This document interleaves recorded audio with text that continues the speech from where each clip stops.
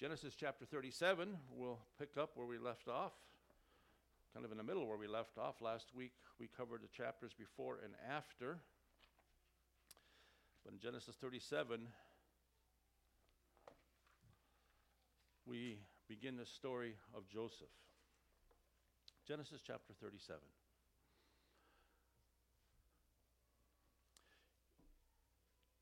Some of you like to read, and when you pick up a book, does anybody read the last page of the book before they read the book to see if it's worth reading?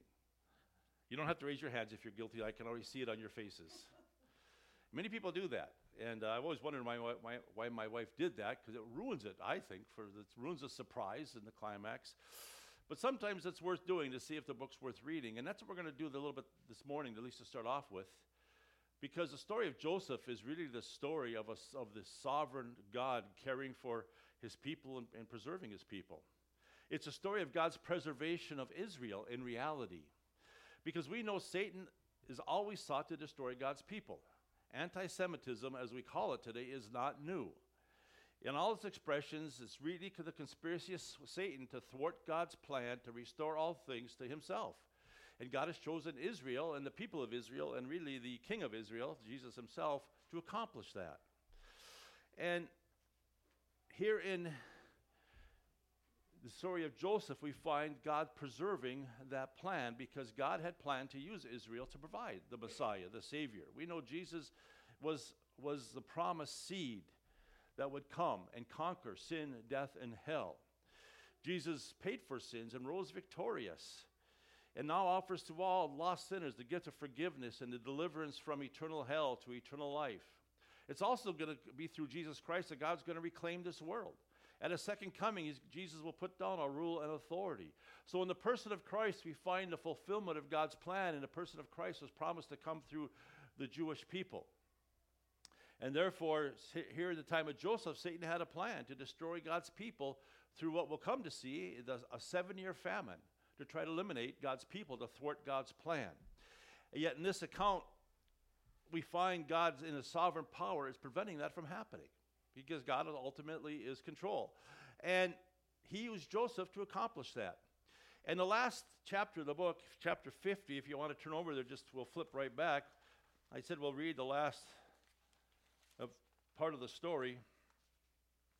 Verse 20, verse 19, and we can start with Jesus said to them, his brothers, "Do not be afraid, for am I in the place of God? But as for you, brothers, you meant evil against me, but God meant it for good, in order to bring about, as it is this day, to save many people alive."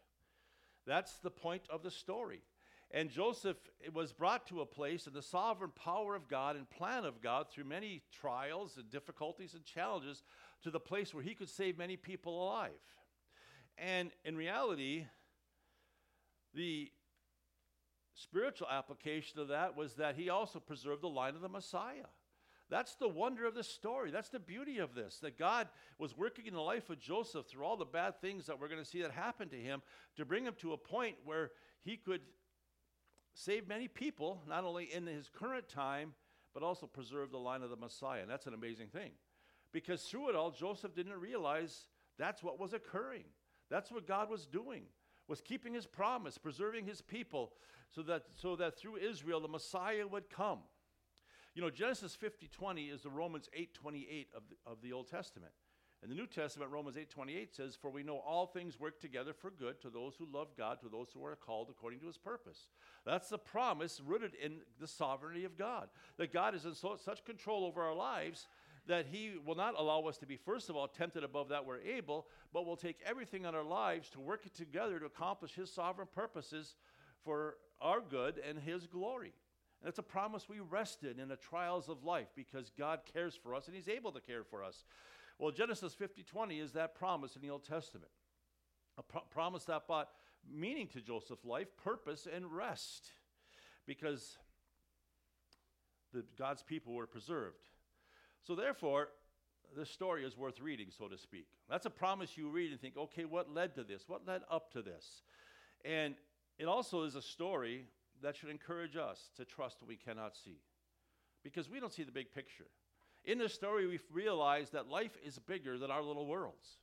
That God is the author of life, the giver of life, the orchestrator of life. He's carrying out his plan, and he wants to use us to direct us to accomplish whatever little part of that plan he has for us, and we need to trust him. Because Joseph had no clue and no idea that he was going to actually be used to preserve the line of the Messiah. What an amazing privilege. That made it worth it all, so to speak. But we don't often see the end of the story in our lives, do we? We may not know till eternity what purposes God had in allowing certain difficulties and challenges and trials in our life. But we can trust him when we cannot see because of his great love for us and his sovereign care over us. So let's go ahead and start this by reading Genesis 37. It's a longer chapter. Stay with me, and then we'll make some observations here. Now Jacob dwelt in the land where his father was a stranger, in the land of Canaan. This is the history of Jacob. Joseph, being 17 years old, was feeding the flock with his brothers.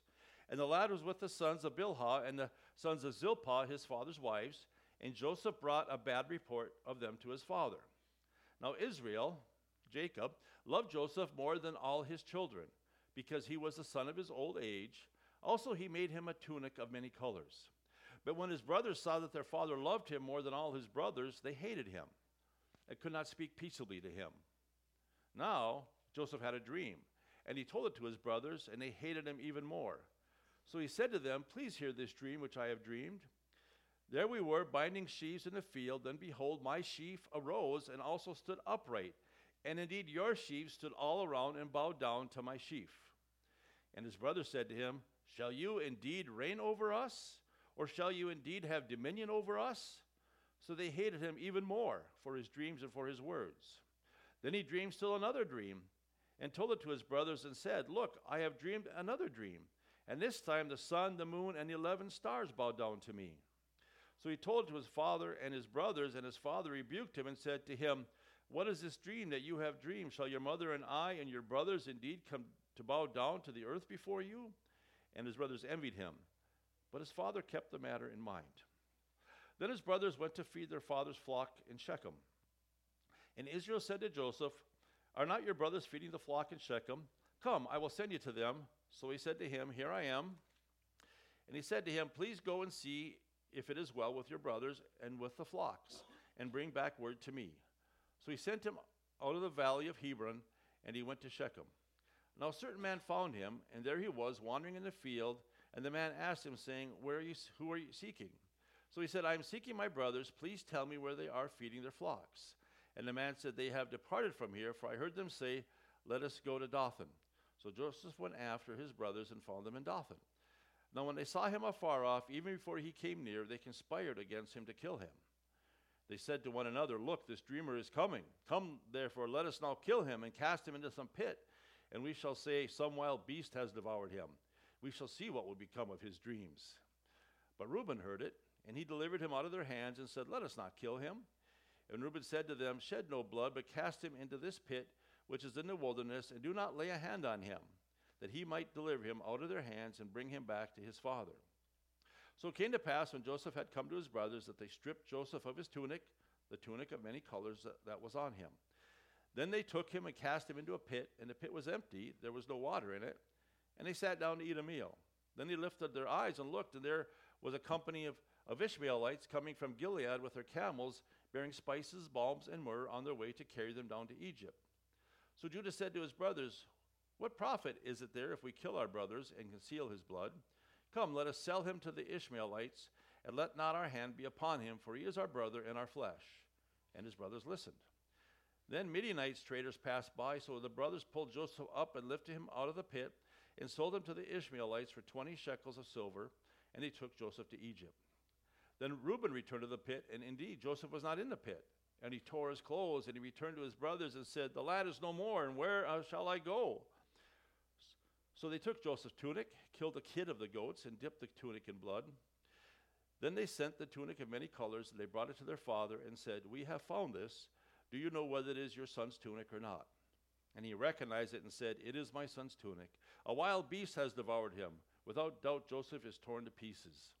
Then Jacob tore his clothes, put sackcloth on his waist, and mourned for his son many days.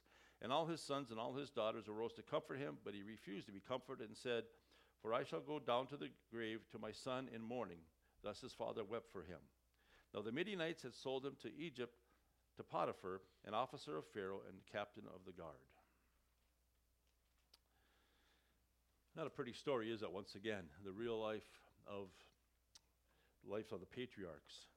The first thing we notice in this chapter, something which just kind of jumps out at us, is that favoritism in the home is not healthy, is it?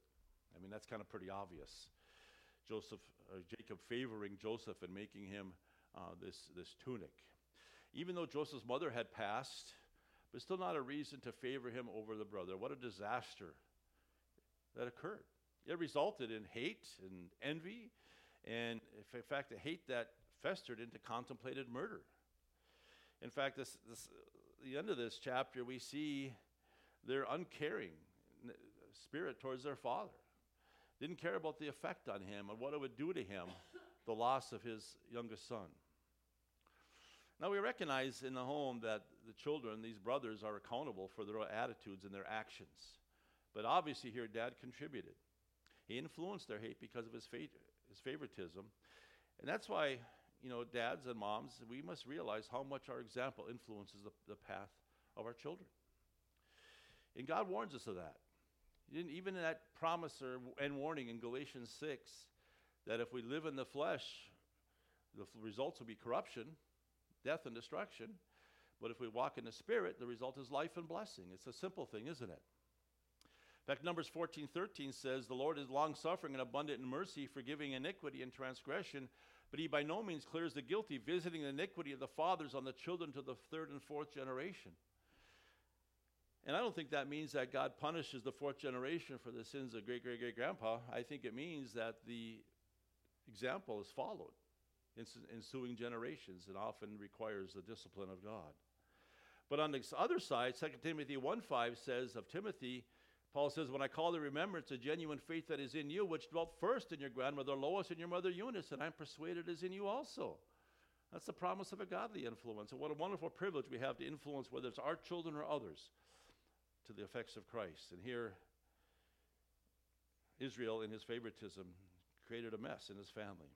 Conflict, hate, even potentially murder. Well, then we come to his dreams. Now we recognize that in the Old Testament, God sometimes communicated through dreams. But now we have a complete Bible, which is the written standard of the Word of God. We have it on record. We don't have to rely on visions and dreams anymore. The Word of God is written, recorded for us. We're told not to add to it in the book of Revelation. You might ask, though, why did God choose to communicate to us this way? Why through a written book?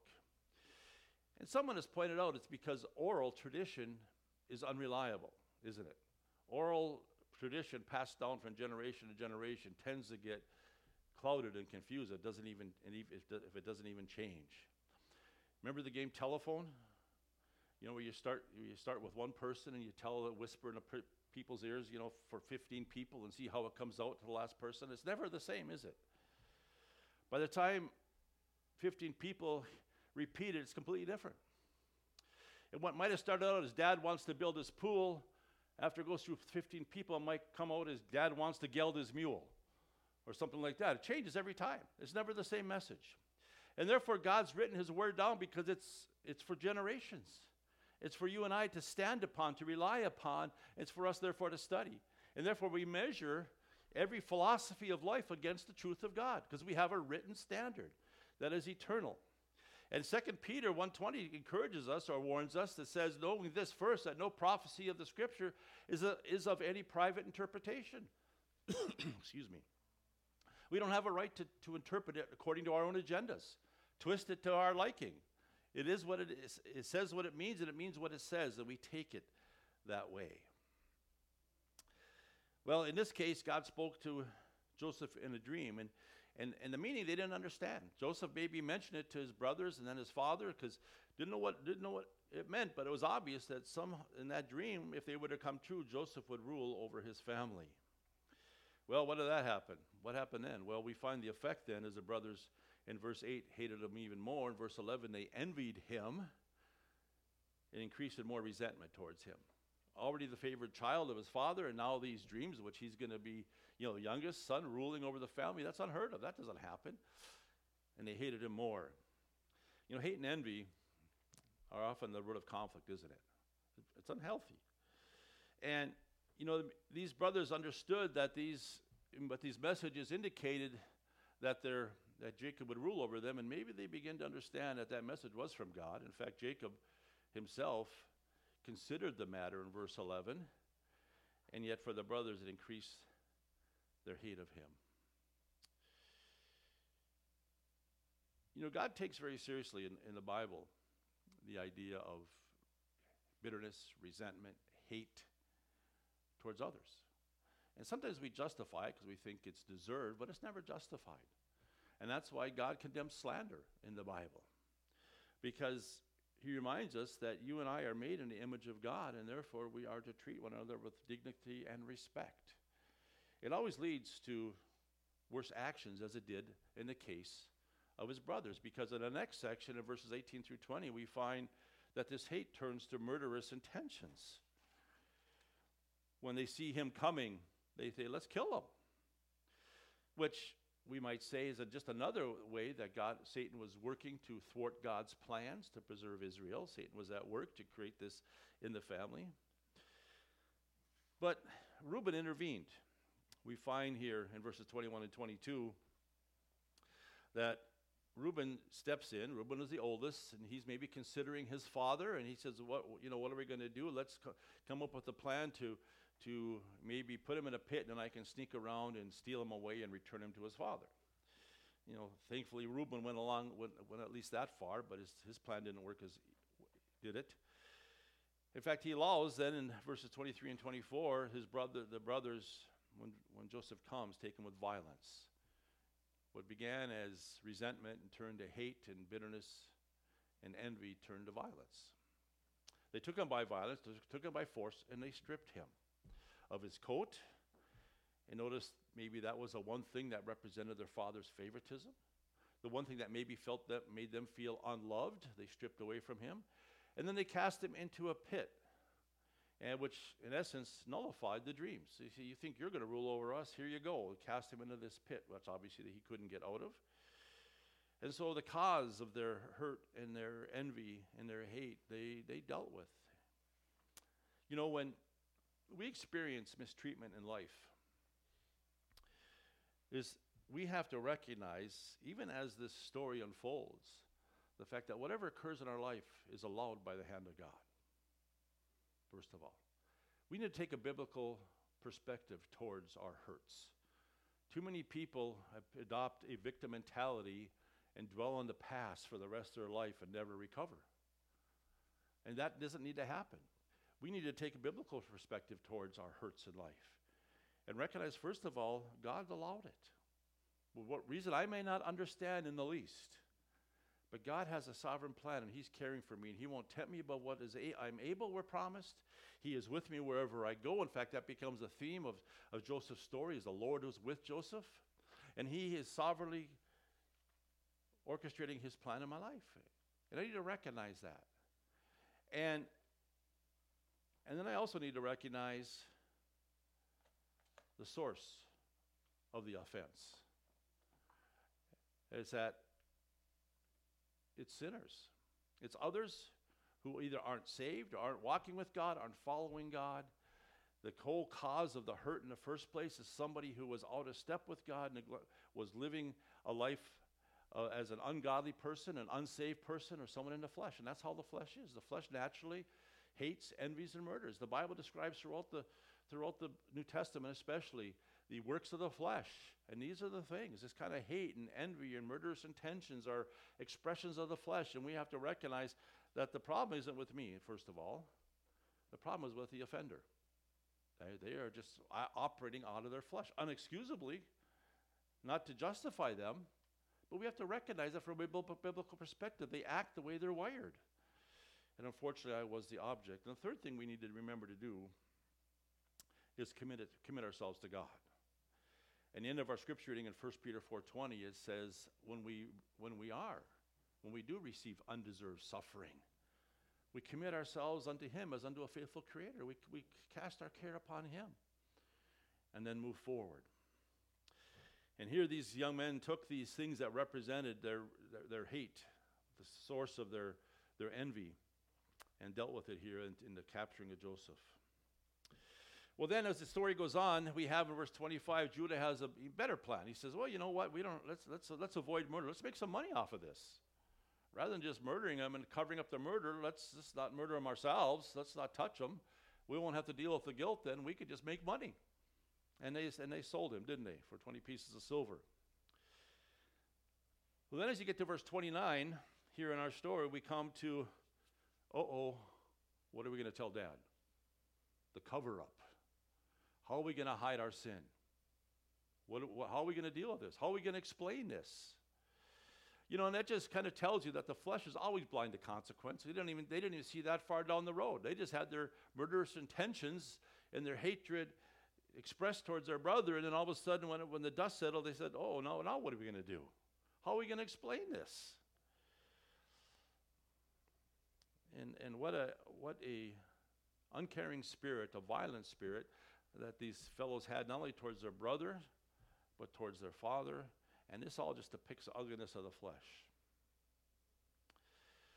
You know, when the Bible tells us that we have been delivered from this present evil world, and that's for believers.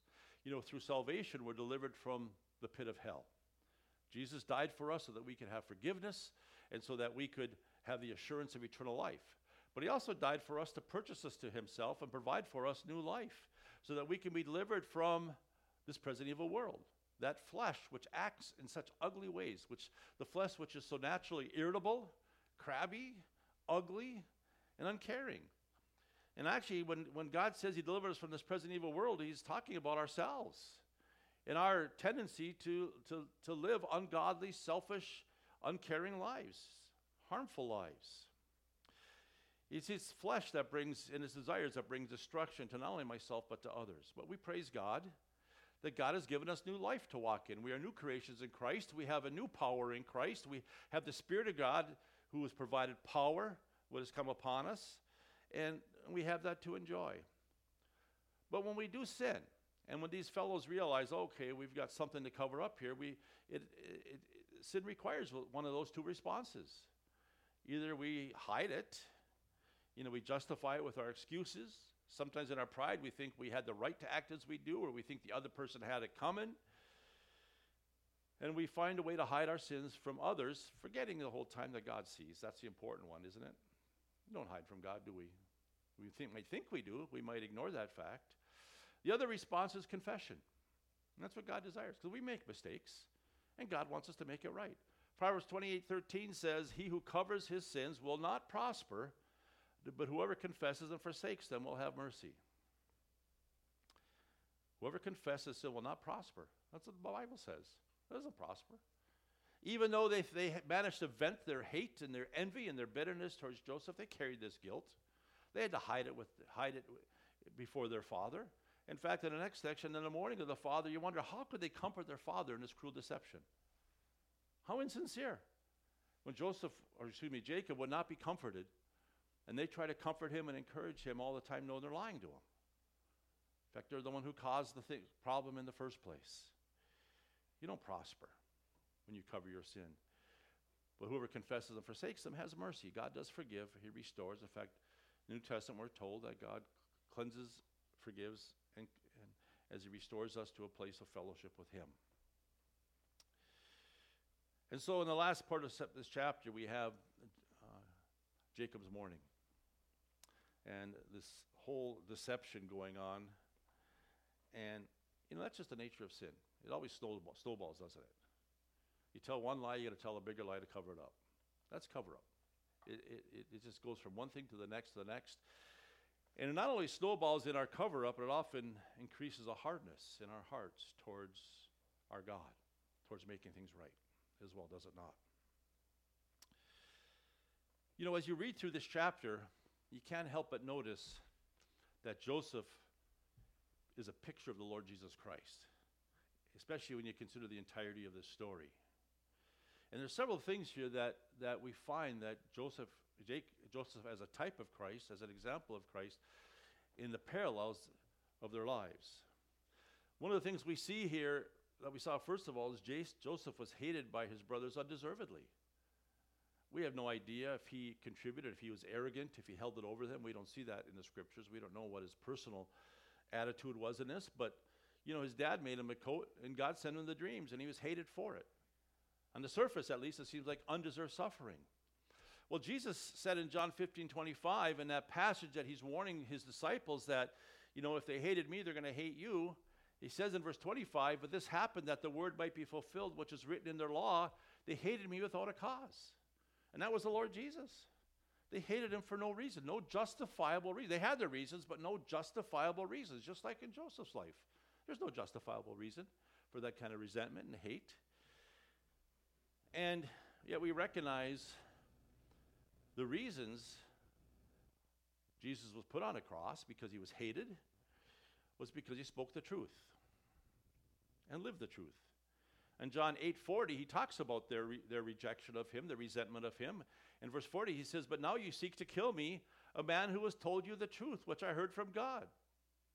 He said, Abraham did not do this. He says, that's why you came. I'm telling you the truth. And apparently in the life of Joseph, that's all he was, reflecting true things that happened to him. He didn't have it coming, just as Jesus didn't. In fact, if anything, Jesus was expressing his love and care for his people and telling them the truth, even though the truth hurt, even though it was unwelcomed. It was still the truth. It is truth they needed to hear. In John chapter 10, it says this, then the Jews took up stones again to stone him, and Jesus answered them, many good works I have shown you from my Father. For which of those do you stone me? Well, Jesus lived a righteous life, a perfect life. There was no reason, no cause in him for any kind of punishment. He asked them, what's your reason? Well, he knew the reason, but he wanted to know, how could you justify this? It's because they resented the truth and the light that Jesus spoke and lived.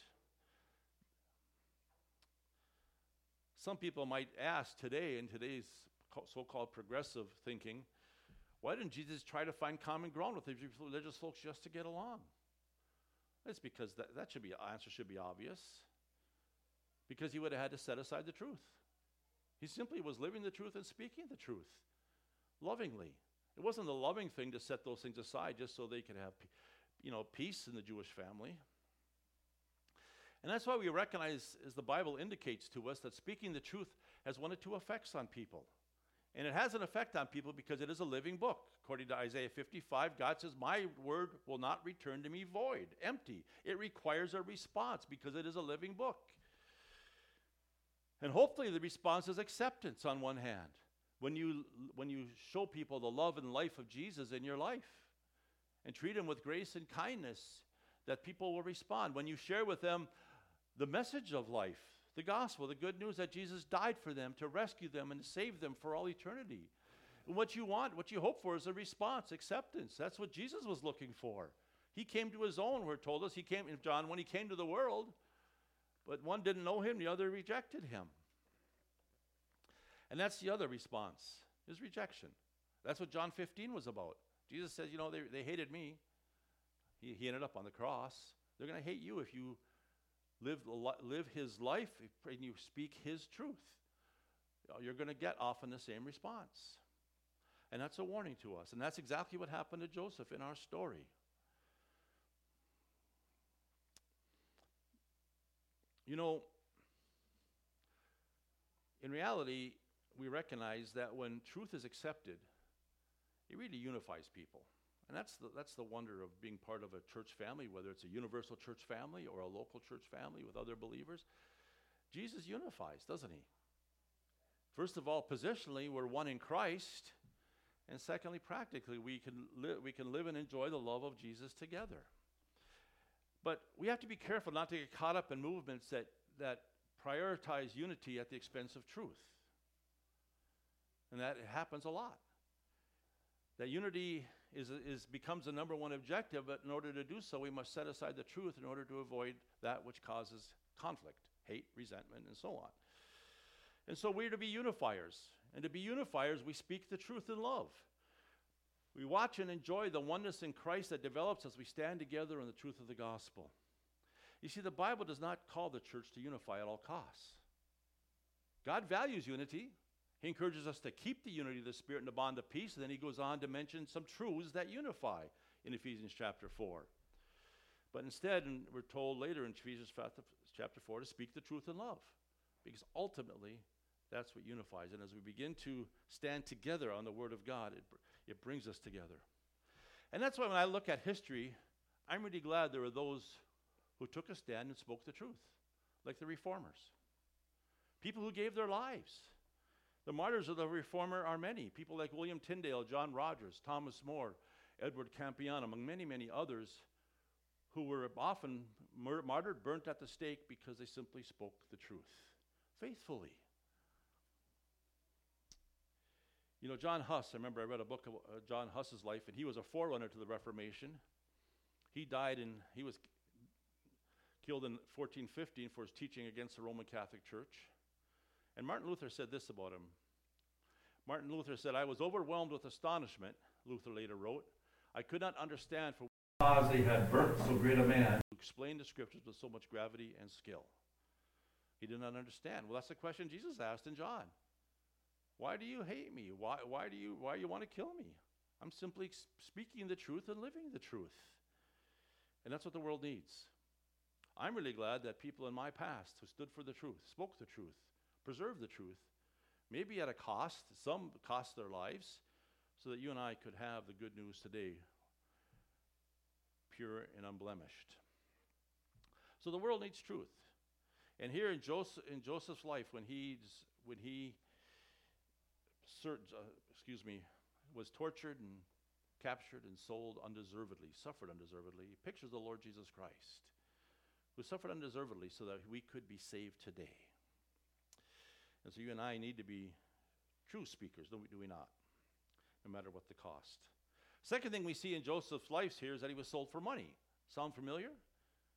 Now, Jesus took a little higher price. He was 30 pieces of silver. Joseph was 20 pieces of silver. I think that's completely insignificant, but I mentioned it anyway. Matthew 27:3-4 says, "Then Judas, his betrayer, seeing that he had been condemned, was remorseful and brought back the 30 pieces of silver to the chief priests and elders, saying, 'I have sinned by betraying innocent blood.' And they said, 'What is that to us? You see to it.'" Third thing we see here in verse 27 of our chapter is that these brothers said, "Let not our hand be upon him." He said, they realized, we shouldn't maybe be the ones that killed him. Why should we shed blood? Let not our hand be upon him. Well, in John 18:31, Pilate said to them, Jesus' accusers, the religious leaders, "You take him and judge him according to your law." Therefore the Jews said to him, "It is not lawful for us to put anyone to death." Instead, they were pressuring the authorities to pronounce his condemnation. Well, parallel, isn't it? When Joseph's brothers realized, "Let not our hand be upon him." Fourth thing, parallel we see in his life here is that Joseph was rejected and left for dead in verse 24, and then rescued to a new purpose in verse 36. Just like the Lord Jesus, who was crucified on a cross, but then rose again, victorious and living to carry on his purpose of reconciling the world to himself. Acts chapter 2, verses 22-24 say this, "Men of Israel, hear these words. Jesus of Nazareth, a man attested by God to you by miracles, wonders, and signs which God did through him in your midst, as you yourselves also know. Him, being delivered by the determined and purpose and foreknowledge of God, you have taken by lawless hands, have crucified, put to death, whom God raised up, having loosed the pains of death, because it was not possible that he should be held by it," and so on. And so just Joseph's being left for dead and yet being rescued to a new purpose, which we will see as we continue through these chapters, pictures the Lord Jesus Christ and his death and resurrection to carry on the work he promised to do, to build his church, to redeem souls. We also see in verse 23 that they took his coat, that tunic of many colors, didn't they? And John 19:23 says, "Then the soldiers, when they had crucified Jesus, took his garments, made 4 parts, to each soldier a part, and also the tunic. Now the tunic was without seam, woven from the top in one piece." And so both lost their coats, their tunics. And of course, we see here that the tunic was covered in the blood of an innocent animal, which pictures our Savior as well, only it was his own blood. Hebrews 9:14 says, "How much more shall the blood of Christ, who through the eternal Spirit offered himself without spot to God, cleanse your conscience from dead works to serve the living God." A parallel, isn't it? Many parallels. In fact, as we began our story by reading the end of the story, we find the last parallel is the purpose of it all. In Genesis 50:20, we saw that God intended it for good to save many people alive, to rescue. Joseph's life was a rescue plan. This whole idea of going into the pit and then being sold into slavery, and as the story continues, he has more trials to come, as we'll see in the story of Joseph, was for a purpose. Well, 1 Peter 3:18 says this, "For Christ also suffered once for sins, the just for the unjust, that he might bring us to God, being put to death in the flesh but made alive by the Spirit." The just for the unjust. That was his purpose. You see, Joseph's life pictures us the whole purpose for the Lord Jesus coming as we celebrate, especially this time of year, but we as Christians celebrate it every day. He came to rescue sinners. He came to redeem us and save us from our lost condition in sin. And that's why